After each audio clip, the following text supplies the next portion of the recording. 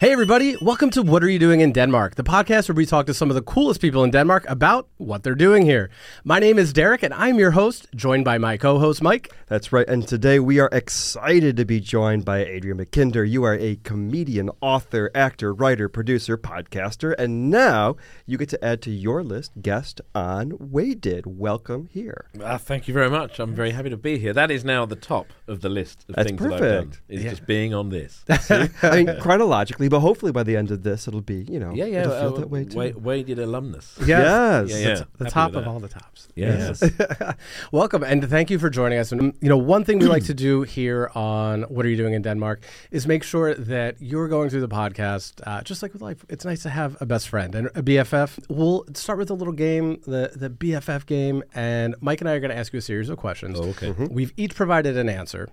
You're just going to pick the one that feels the most right to you. Okay. Right. And as soon as one of us has earned two correct answers from you, then we'll be BFFs, at least for the show. And then after this, Okay. Maybe in life. Maybe we'll in life, see. We'll see how this goes. Does this mean that my treatment will go down in quality if I alienate the one of you that I don't pick? I think hazing is a big part of it. Yeah. Okay. It could be. But also it could make for an interesting show if you just suddenly bond with your BFF and just ignore the questions for the other one being like, who are you? Why are you? You can't sit with us. Yeah, okay. I'm happy to do that. Although be careful because we're going to do another version of the game at the end. So perhaps you could have two BFFs. So that's fine. Yeah, be More careful. Merrier. I'm happy to do this. Let's see how it works. Yeah. So we'll start with the first question. We know that you are a history lover. We'll dig a lot more into that as we talk through. We also love history. We're nerds. I think it's three nerds sitting at the table. Perfectly fine. I wonder what that smell was. Exactly. Okay. So if your BFF could bring one historic figure out with us for a night, would you be more impressed if the BFF showed up with Guy Fawkes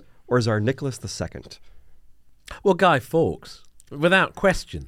Why Guy Fawkes? Well, I mean, the gunpowder plot is integral to my history. It was fascinating. Someone famously said that Guy Fawkes was the last man to enter Parliament with honest intentions. Which I'm not saying I agree with that, because it's a weird one, bonfire night, because it's just a case of, are we celebrating that they almost succeeded, or are we celebrating that they failed? So the Protestants and the Catholics get the best of both worlds. I like that. And there's fireworks. Everyone loves fireworks. Exactly. And we got V for Vendetta out of it. Exactly. And my favourite graphic novel, and The Mask. Exactly. Him. And Tsar Nicholas II, he just failed his country, didn't he? Ended up getting horribly murdered. Yes. Well, they were both horribly murdered. But apparently Guy Fawkes, I love this, Guy Fawkes apparently, because he was about to be hung, so he's going to be hung, drawn and quartered, apparently he jumped from the scaffold so he would break his neck instantly. We got a bit dark very quickly here. Wow. Which means that he would be spared the pain and torture of being drawn and quartered. So he was also smart. He went, I'm just going to go out with a snap.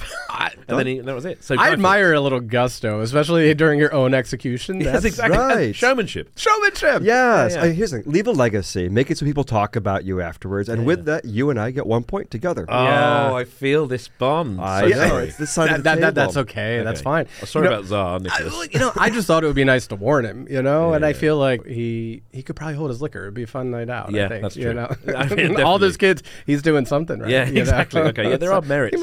But if you're half British, half Russian, it's... Yeah. It was a weird thing because he was related to our king at the time of the First World War, and also related to Kaiser Wilhelm. They all had the same face. Yes. They had the same that face. same kind of dour English face. And at one point did the three of them just get in a room and go, we're all related. We all don't get on at Right. Christmas, but do all these people have to die? Yeah. Right. Yeah. Like, I feel like there was some commonality. I mean, I, sometimes would argue with my cousins growing up, but never never on a World War scale. It didn't lead to 20 million deaths. Yeah. We play capture the flag, and sometimes, we get a little... It's a little close to the bone. But no trench warfare. No, there's no Somme, is there? No. Off the back of the turkey not being cooked well enough. Yes, exactly. No.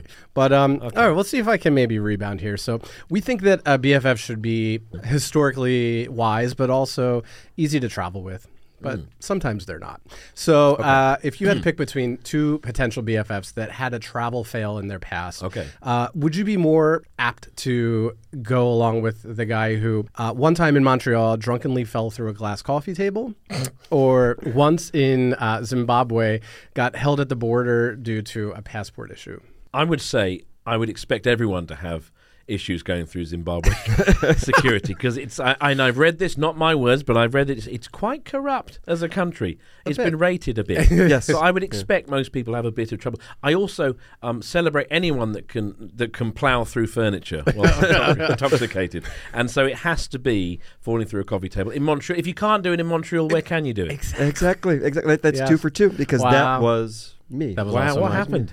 So, classic story. You go to Montreal for a friend's bachelor party. And Well, in the U.S., that's very popular because you have to be 21 to drink in the U.S., but once you cross the Canadian 18 border, over it's there? either 18 or 19, depending on the province. Yeah. especially I grew up not far from the Canadian border, so it was very common to have bachelor party. If you have a younger brother or something Sure. along, so you can go up there and Okay. drink. And Montreal's fun. Yeah. So, but no, that was me. Talented dancers.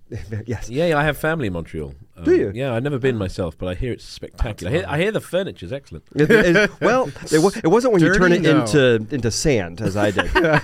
No, it was a classic case of like, sharing a room with some friends and had to go to the bathroom, didn't want to disturb everybody and hit the light. And instead, as I was feeling around the room, I went hand first No way. into the table. Did you lacerate anything? I still have a scar on my hand from where I did it. Also fun, kind of a preview for coming to Denmark. My first experience with socialized medicine. So I cut myself pretty bad and was like, I'm probably going to need stitches. So I go to the hospital and I go there and the guy cleans me up or whatever else. And then after that, you go to kind of the little like cashier stand to go give them your Medicare card, the Canadian one. And I was like, nope, I don't have that. I'm not from there. And like, well, then it will cost you, blah, blah, blah. And I was like, oh, I thought it was Canada. I thought healthcare was free. They're like, well, for Canadians. Ooh. But how much was it? Ouch. I don't even remember how much it was. I didn't even, I did, so I was cleaned out and I was like, I'll go to CVS in the morning. I'll take care of it myself. So I just walked away. What? You're just putting some vodka on it. It's Basically. ethanol, it's alcohol. How it started, enough. how it ended. With a little bit of vodka on the hands. Well, I cut the top of my finger off about 3 weeks ago whilst peeling a pumpkin. Oh. So I feel your pain, literally. But no, I have to go for that. I'm sorry about you. Oh, no, that's okay. But I should have said, what did you expect? I had a couple extra days in Victoria Falls. It was nice. Yeah, there's this thing. When I first arrived to Denmark, I had the smaller U.S. passport. There's one with 25 pages, and then there's one with 50 pages, I believe.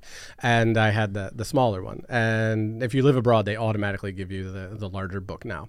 But at the time, I didn't have that, and it was it was rather full. And I didn't have time because of some travels I had before this trip to go and get a new passport. But I thought, okay, I have enough pages in there. I guess South Africa has this rule that you need to have 2 consecutive blank pages in order to be admitted to the country. Why? I don't know. It's just this like arcane rule that they have. Is that so if they want to backstamp stuff with some paid-for trips that didn't exist because it's could putting be. money in a brown envelope to give to an official, you have the space. And look, that's exactly what I thought. Because I get to the boarding desk. They check my passport, and he says, I'm sorry, Mr. Derek, I cannot let you on the flight. And I was like, yeah, wait. What's this going to cost me? And he says, no, it's not like that. And then explained the rule. And then I felt bad. Like, I shouldn't have assumed corruption. Oh, wow. But, yeah, and he just said, Pushing money over the, I'm like, over right? the table. what's it going to take to get me? Yeah. Do you know my friend Benjamin Franklin? I'm not saying I'm comfortable with this on the table, but I am more comfortable if it's on my pocket. Yeah. Right. So, and no, it wasn't that. It was just, these 2 consecutive blank pages. I had no Wow. idea. And honestly, if I would have been aware of that rule, I would have asked them when I crossed other borders during that trip to put the stamps more strategically so that I preserved that. But why would you know that? Yeah. So That's we had to right. reroute. It was nice. I had a couple extra days in Victoria Falls. Decided to go bungee jumping, whitewater rafting. I just basically tried to kill myself as many ways. Do you know as I what could. would have helped if you had asked there to be a nice glass coffee table just on the Right. ground beneath where you bungee jumped, and you just plunged into the coffee table, but then back up again, And then down again. over and over again until then I would have chosen you as my BF. Right? You missed that opportunity. I could have done both. Yeah, well, never mind. You know. Oh, so I already won, but let's just see if we can make it 3 for 3 let's go over for the here. hat trick. Let's go Yeah. for the hat trick here. Okay. So besides writing for shows, you've also had some pretty cool appearances in front of the camera. I've done some stuff. You've done some stuff. You've done some stuff. Now, your BFF has been able to pull some strings and get you some acting gigs on some shows. Would you rather get an acting gig on The Crown or Stranger Things? Well, first thing I would do was fire my agent and hire this friend as my agent. Right. Also, this is hypothetical. We do not have these connections. No, But this doesn't change anything. It's a tough one. This is tough, I think, because I like both shows for different reasons.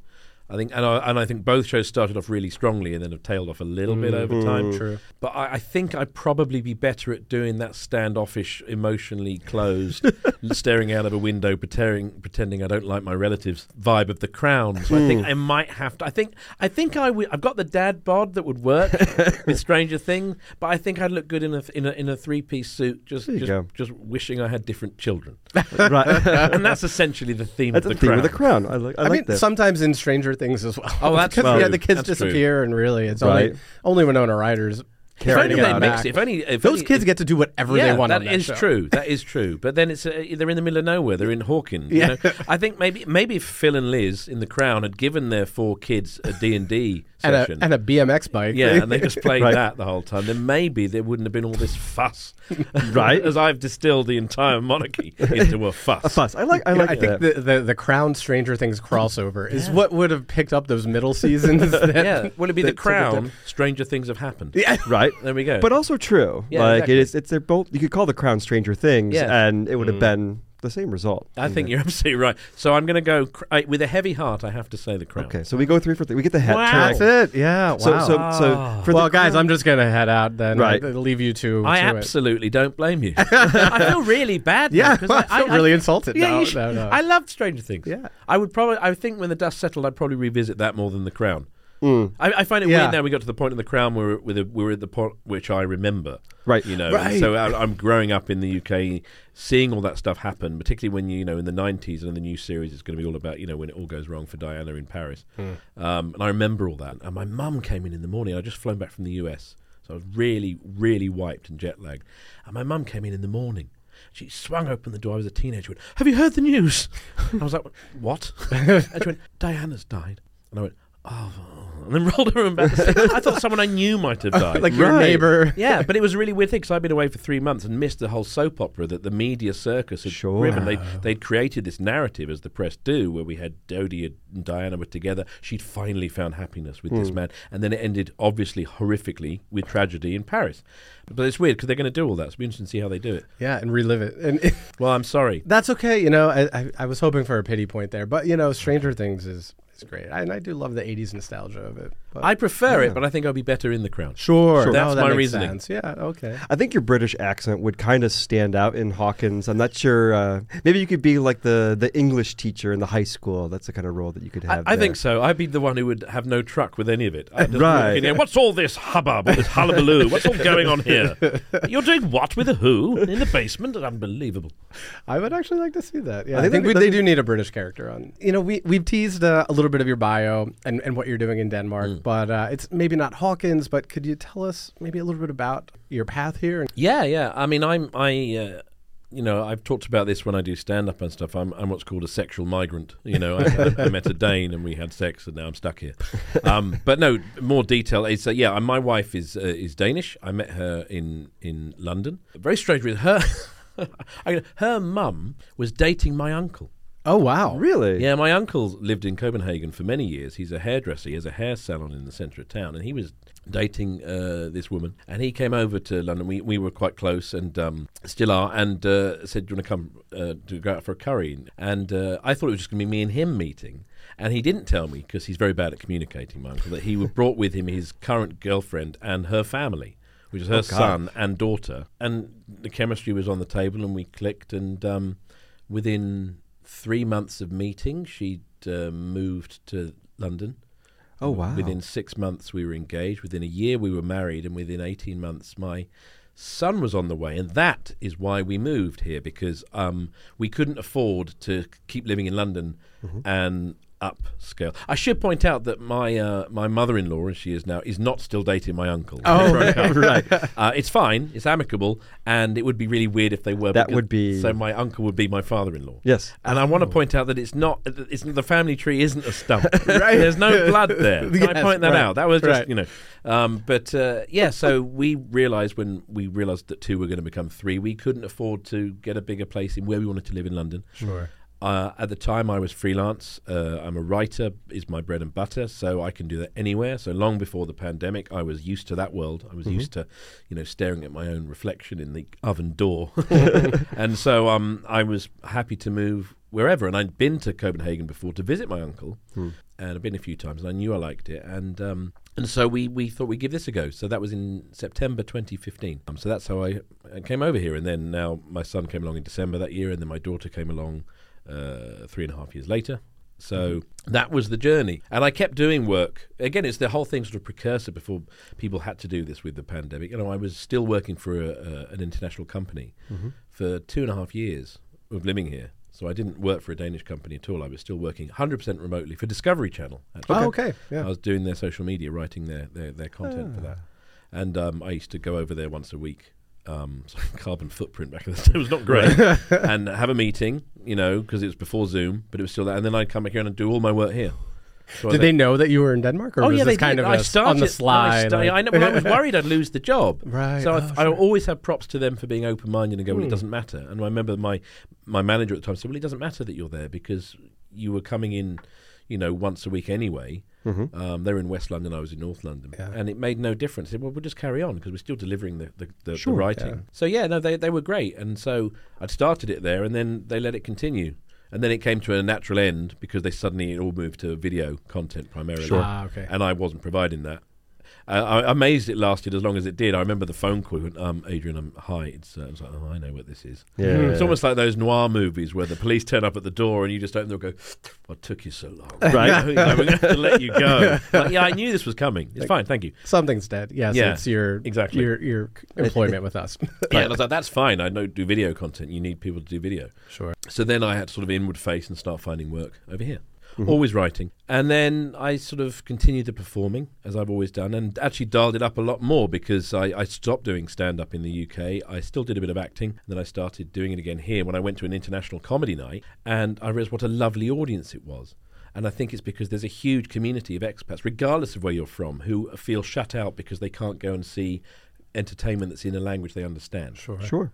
So they go to this, and the audience is so pleased to be there. They're what I call a wedding crowd. So they're just happy to be there. They're really supportive. It's not like the classic Bear Pit US or UK stand-up club where they're sitting their arms folded and go, all right, you fucker, make me laugh. Yeah. Right? There's none of that.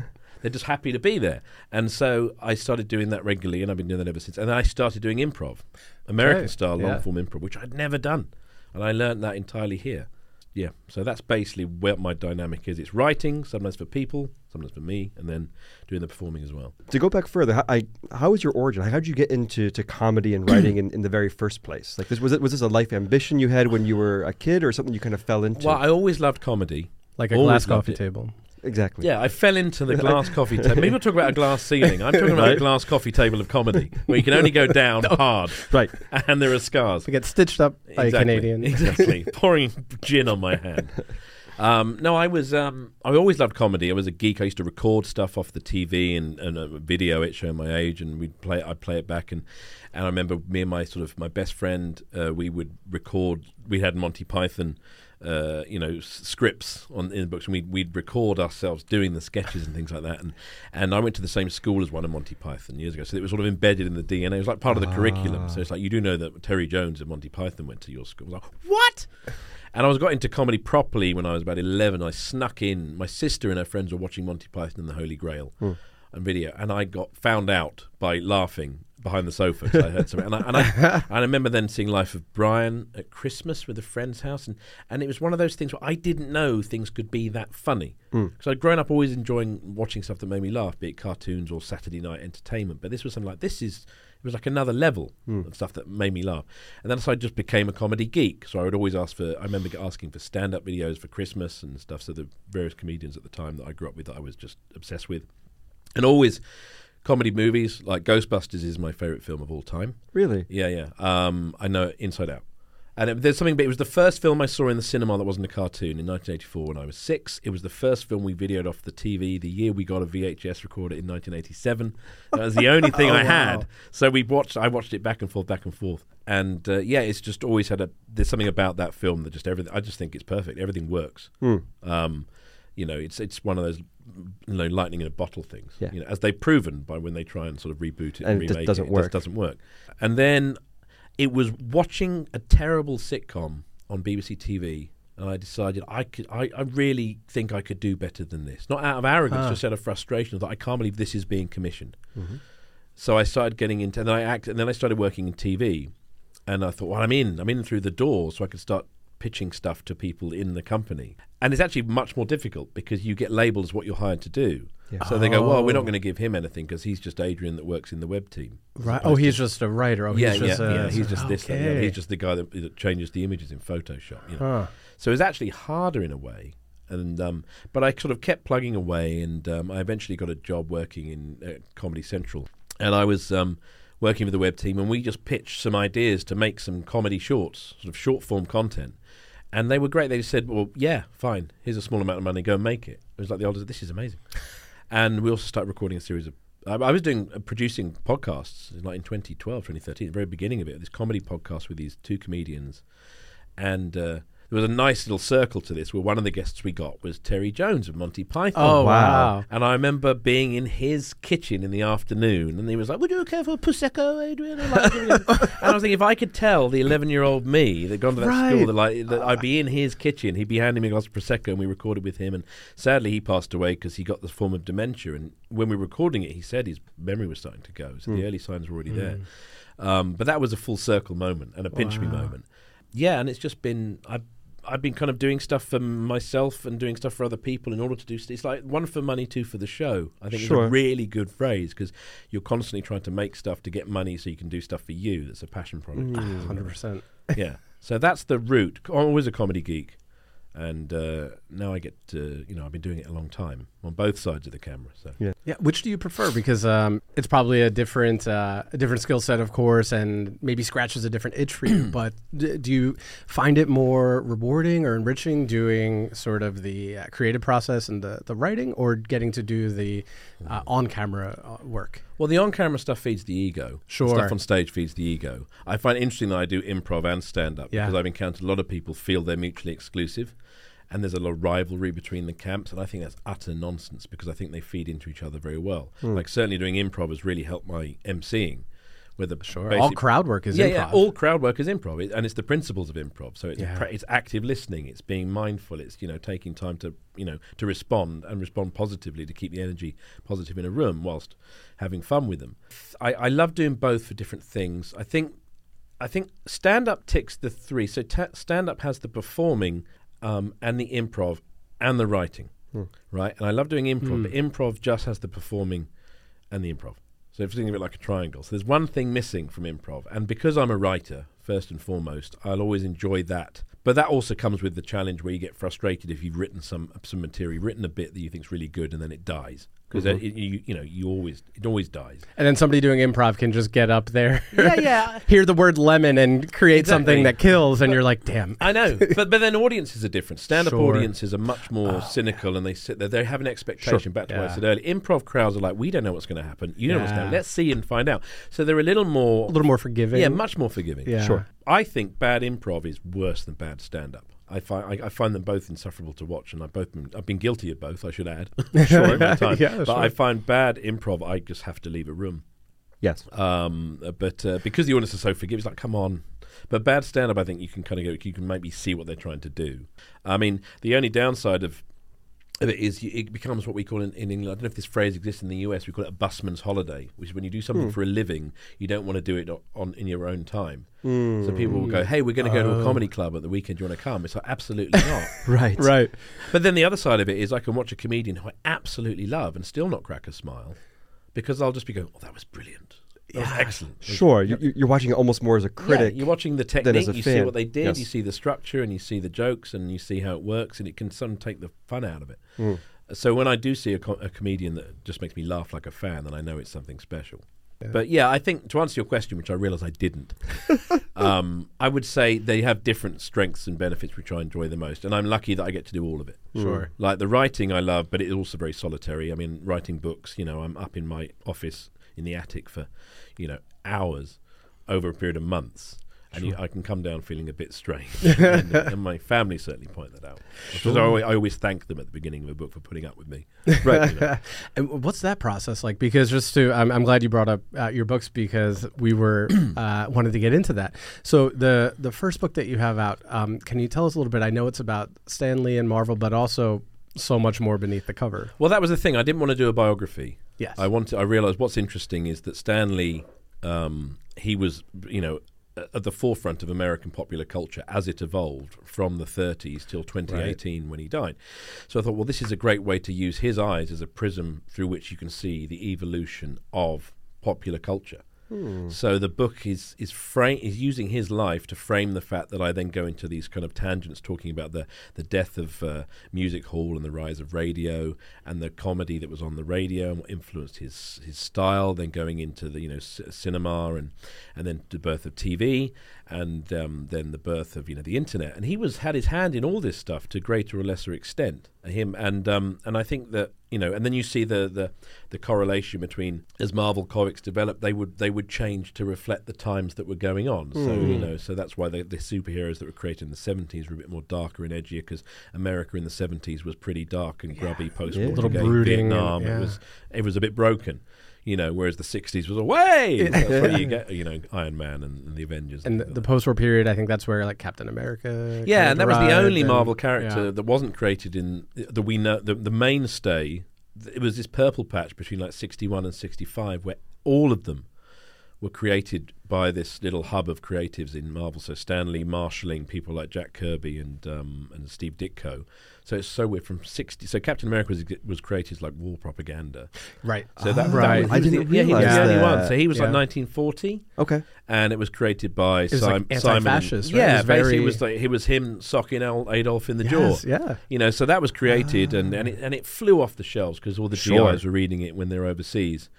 And it was, that wasn't Stan at all, because he was like a teenager. He just started working for the company. So that was Jack Kirby and Simon. When he took over and became the editor, 61, it's astonishing, to 65, you've basically got the Fantastic Four, you've got Hulk, you've got Iron Man, you've got Thor, you've got the X-Men, and I think the Avengers premiered in the same month.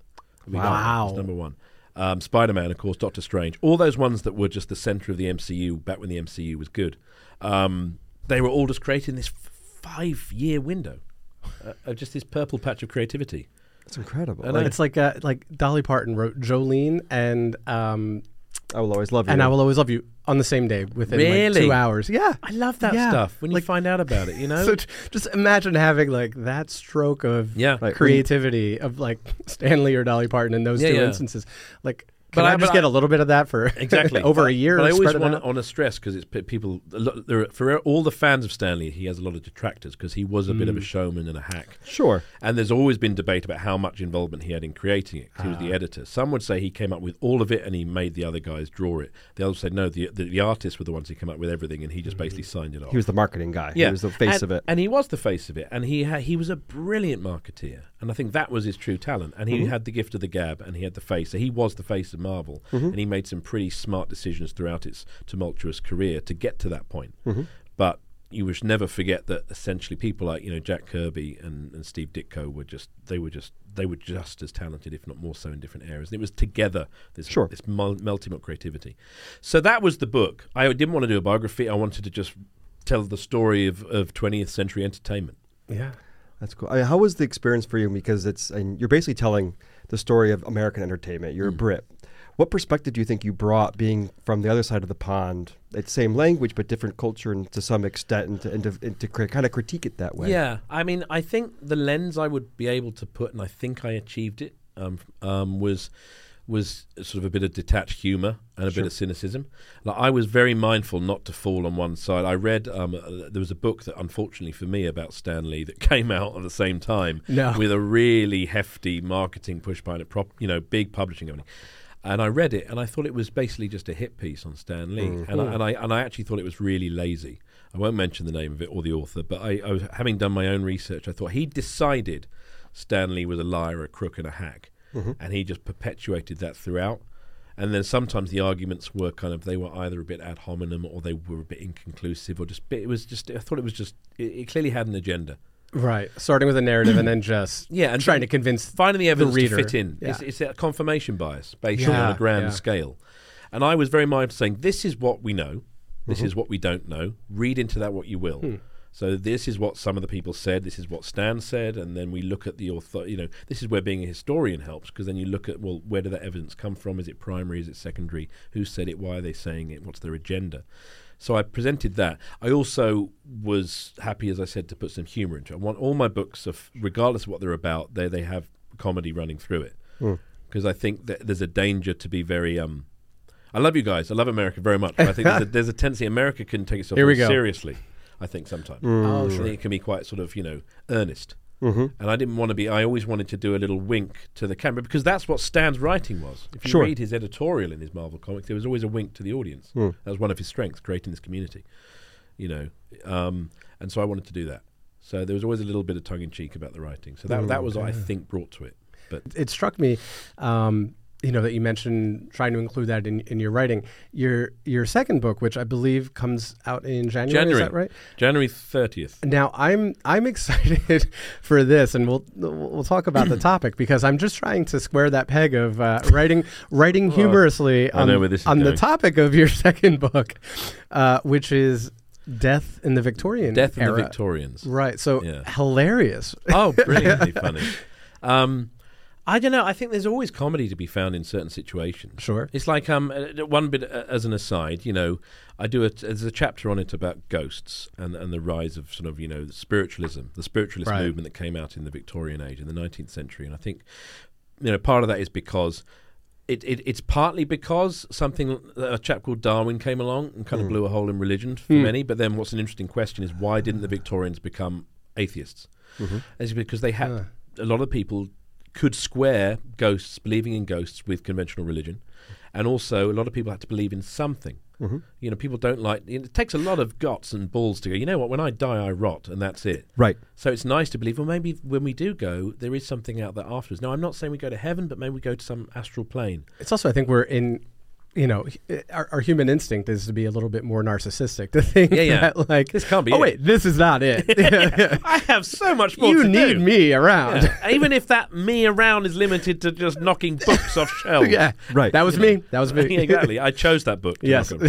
So I think that... So, for example, but the point is, you can't not laugh at these things. There was a belief in a ghost of... there's a ghost chicken that's supposed to haunt this square up in Highgate, North London, where I used to live, that used to belong to Francis Bacon, who wasn't Victorian. He's sort of philosopher, scientist, but not the artist. There's another Francis Bacon. But I love the fact that they perpetuated this myth that there is a spectral chicken and roaming around. So what am I supposed to do with that information? Right. Like, should I see it? Am I supposed to run away? Do I hear it? Yeah. Exactly. Is it going to attack me? Yes. Will it possess me? Yes. Phantom plucking. Is it just a ploy from Kentucky Fried Chicken? Exactly. It's a marketing ploy. Yeah. That's all. But all these stories come out, and there's always these side things to it. And there was a thing, Victorians had the thing about ghost flash mobs, where people would hear there was a sighting of someone. There was several happening in Bermondsey in East London, and this is all pre-social media, so they'd get together and hundreds of people would swarm to a location, sometimes in the dead of night, just in the off chance they might see this ghost. Oh, wow.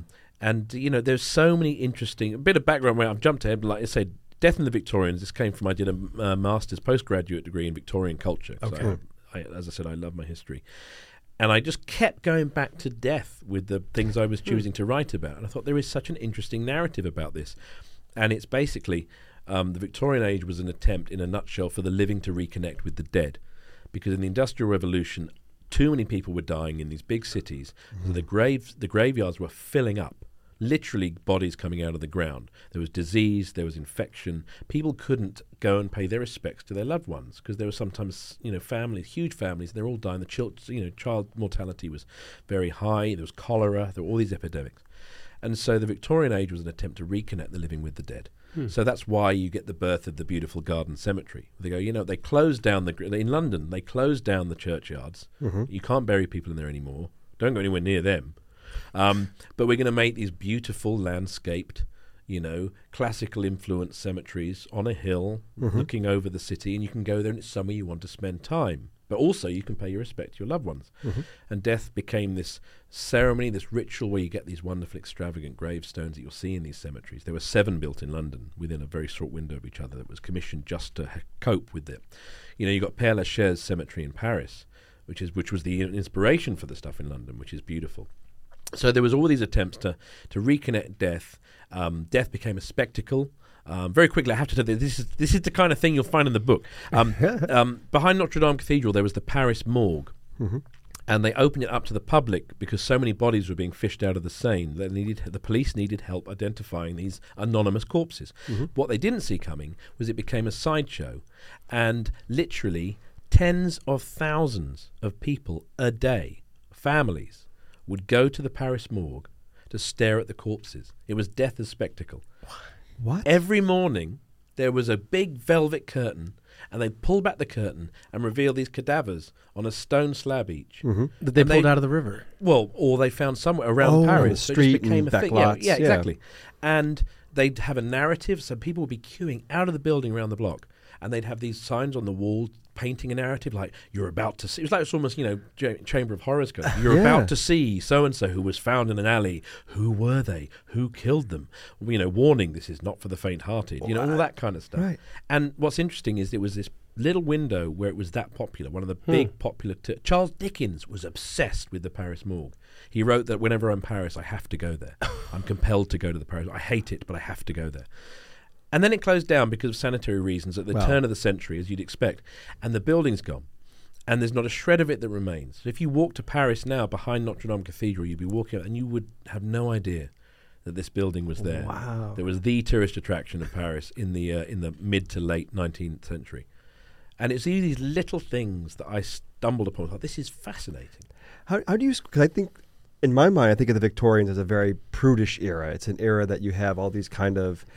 social rituals that you have to do, like everyone's very etiquette and covered up, and we don't talk about different things like that. Like, were they just covering up something deeper? Yeah. I think that, like any other period in history, there's elements of both. Sure. It's like flip that on its head. You talk about the 60s, right? If you talk to my parents who lived through the 60s, they go, well, there was none of that permissive society going on. Everyone was like free love and hippies and stuff. They weren't. They were just getting about their day, going to work, being as buttoned up as British as possible. But we know the narrative of the 60s is free love, permissive society, Woodstock, all that kind of thing. But I think, so flip that reverse, I think there was all sorts of debauchery going on in Victorian culture behind closed doors. There are various occult societies, like the Golden Dawn, where Aleister Crowley was a member, and who knows what was going on there. There was lots of occult societies. There was always the bordellos and the houses of ill repute. You look at all the main narratives in the Victorian age, ending culminate arguably with something like Jack the Ripper, which is a morality tale about the wages of sin, because these were terrible prostitutes. That's why they were killed, and there's a whole chapter about why Jack the Ripper didn't exist. Another thing, he was basically a construct by the press. The narrative of Jack the Ripper that we have is entirely fictional. All we can say for certain is that some women were tragically killed. We can't even say one person. Which probably happened for regularly. Decades in that era. Because it was a deprived part of London. It was really dangerous. Police didn't want to go in there. Yeah. And it happened all the time, but this narrative was cooked up. And that's the narrative that stays with us. Point is, I think that the Victorians were buttoned up, but they were also happy to do whatever. Right, just like any other era. And I think Michel Foucault writes about it. In his History of Sexuality, he writes about how there's a myth that the Victorians were buttoned up. They were just down for whatever. They just, there was a sense of, there was a religious awakening with the sort of the Methodist movement and all. There's what's interesting in a nutshell. The Victorian period marks a sort of a shift from the romantic sort of Enlightenment period with the rational sort of modern age. And I think that period in history, that's what happens. It's sort of they clash. So it's this sort of romantic sort of time of the 18th century, and then building up to the 20th century. So science and reason are clashing hugely with faith and belief. Sure. I mean, the whole world is changing. The Industrial Revolution. Yeah. In a very short period of time. Very short. Any social change. It couldn't keep up with it, which is why there was a big problem with death. Yeah. Because they couldn't build new housing. to cope with the sheer number of people that were moving from the villages to the towns for work. And then everyone was dying, and they just didn't know what to do with it. Right. They had all this mechanization and automation in factories, but didn't have any kind of safety protocol or OSHA regulations or anything to keep people safe on the job. Again, contributing to the death. Yeah, totally. Exactly. It's like with AI now, but it's now white-collar jobs that are under threat. Right. Exactly. There wasn't a writer's strike. There was just the Paris morgue. Yes, exactly. Go there and stare at some people, you know. But I thought it was a fascinating subject, and it was a tough book to write, not just because some of the stuff was kind of dark. I look at all how they applied science to handle death. Like, say, so there's a lot of death photography. There's a chapter on that. And how, so, you know, there are things that we would find really macabre, like taking photos of your dead kids, you know, which they would do and put them on the wall. But they would consider that perfectly normal. Because they go, well, most people can't afford a photograph. So chances are, you know, if we're going to spend money on a photograph, it might as well be the last one we can. To remember. Right. Oh, God. You know, all these kind of things. So we find that really macabre. But they go, well, that's just what we did. That was our memento mori. Right. Right. But it was kind of dark to be in that world for a year and a half. I can imagine. Yeah. But I find it fascinating, and I'm proud of the book. It was so I'm looking forward to when it comes out. I'm excited to. And is it available for pre-order now? Or it is. Okay. It is. It's. I've noticed it is. They didn't tell me. I found out by mistake. But it is out, available for pre-order. Yeah. We'll keep looking out for your book in January. Yes. And can you tell everybody where we can find you? Well, you can find me on social media. I'm on Instagram, Adrian_Mackinder, Mackinder. You can see me on stage throughout Copenhagen and indeed Denmark and other countries. I perform stand-up, and I'm also part of an improv duo called If These Walls Could Talk. We have an Instagram page called Walls Improv. It's with Sarah McGillan, who is hands down the best improv performer in Denmark, possibly anywhere. Brilliant. And I'm honored that she's my improv partner. She's also my best friend in this city. Let's take a break, and we'll be back in everyone's feed with part 2 of our time together next week. And we'll also be sharing more of our conversation on our YouTube channel. And if you're enjoying What Are You Doing in Denmark, we have one more tiny favor. Please give our show a rating or review on whatever podcast platform you're using so that others will find us too. Thanks for listening.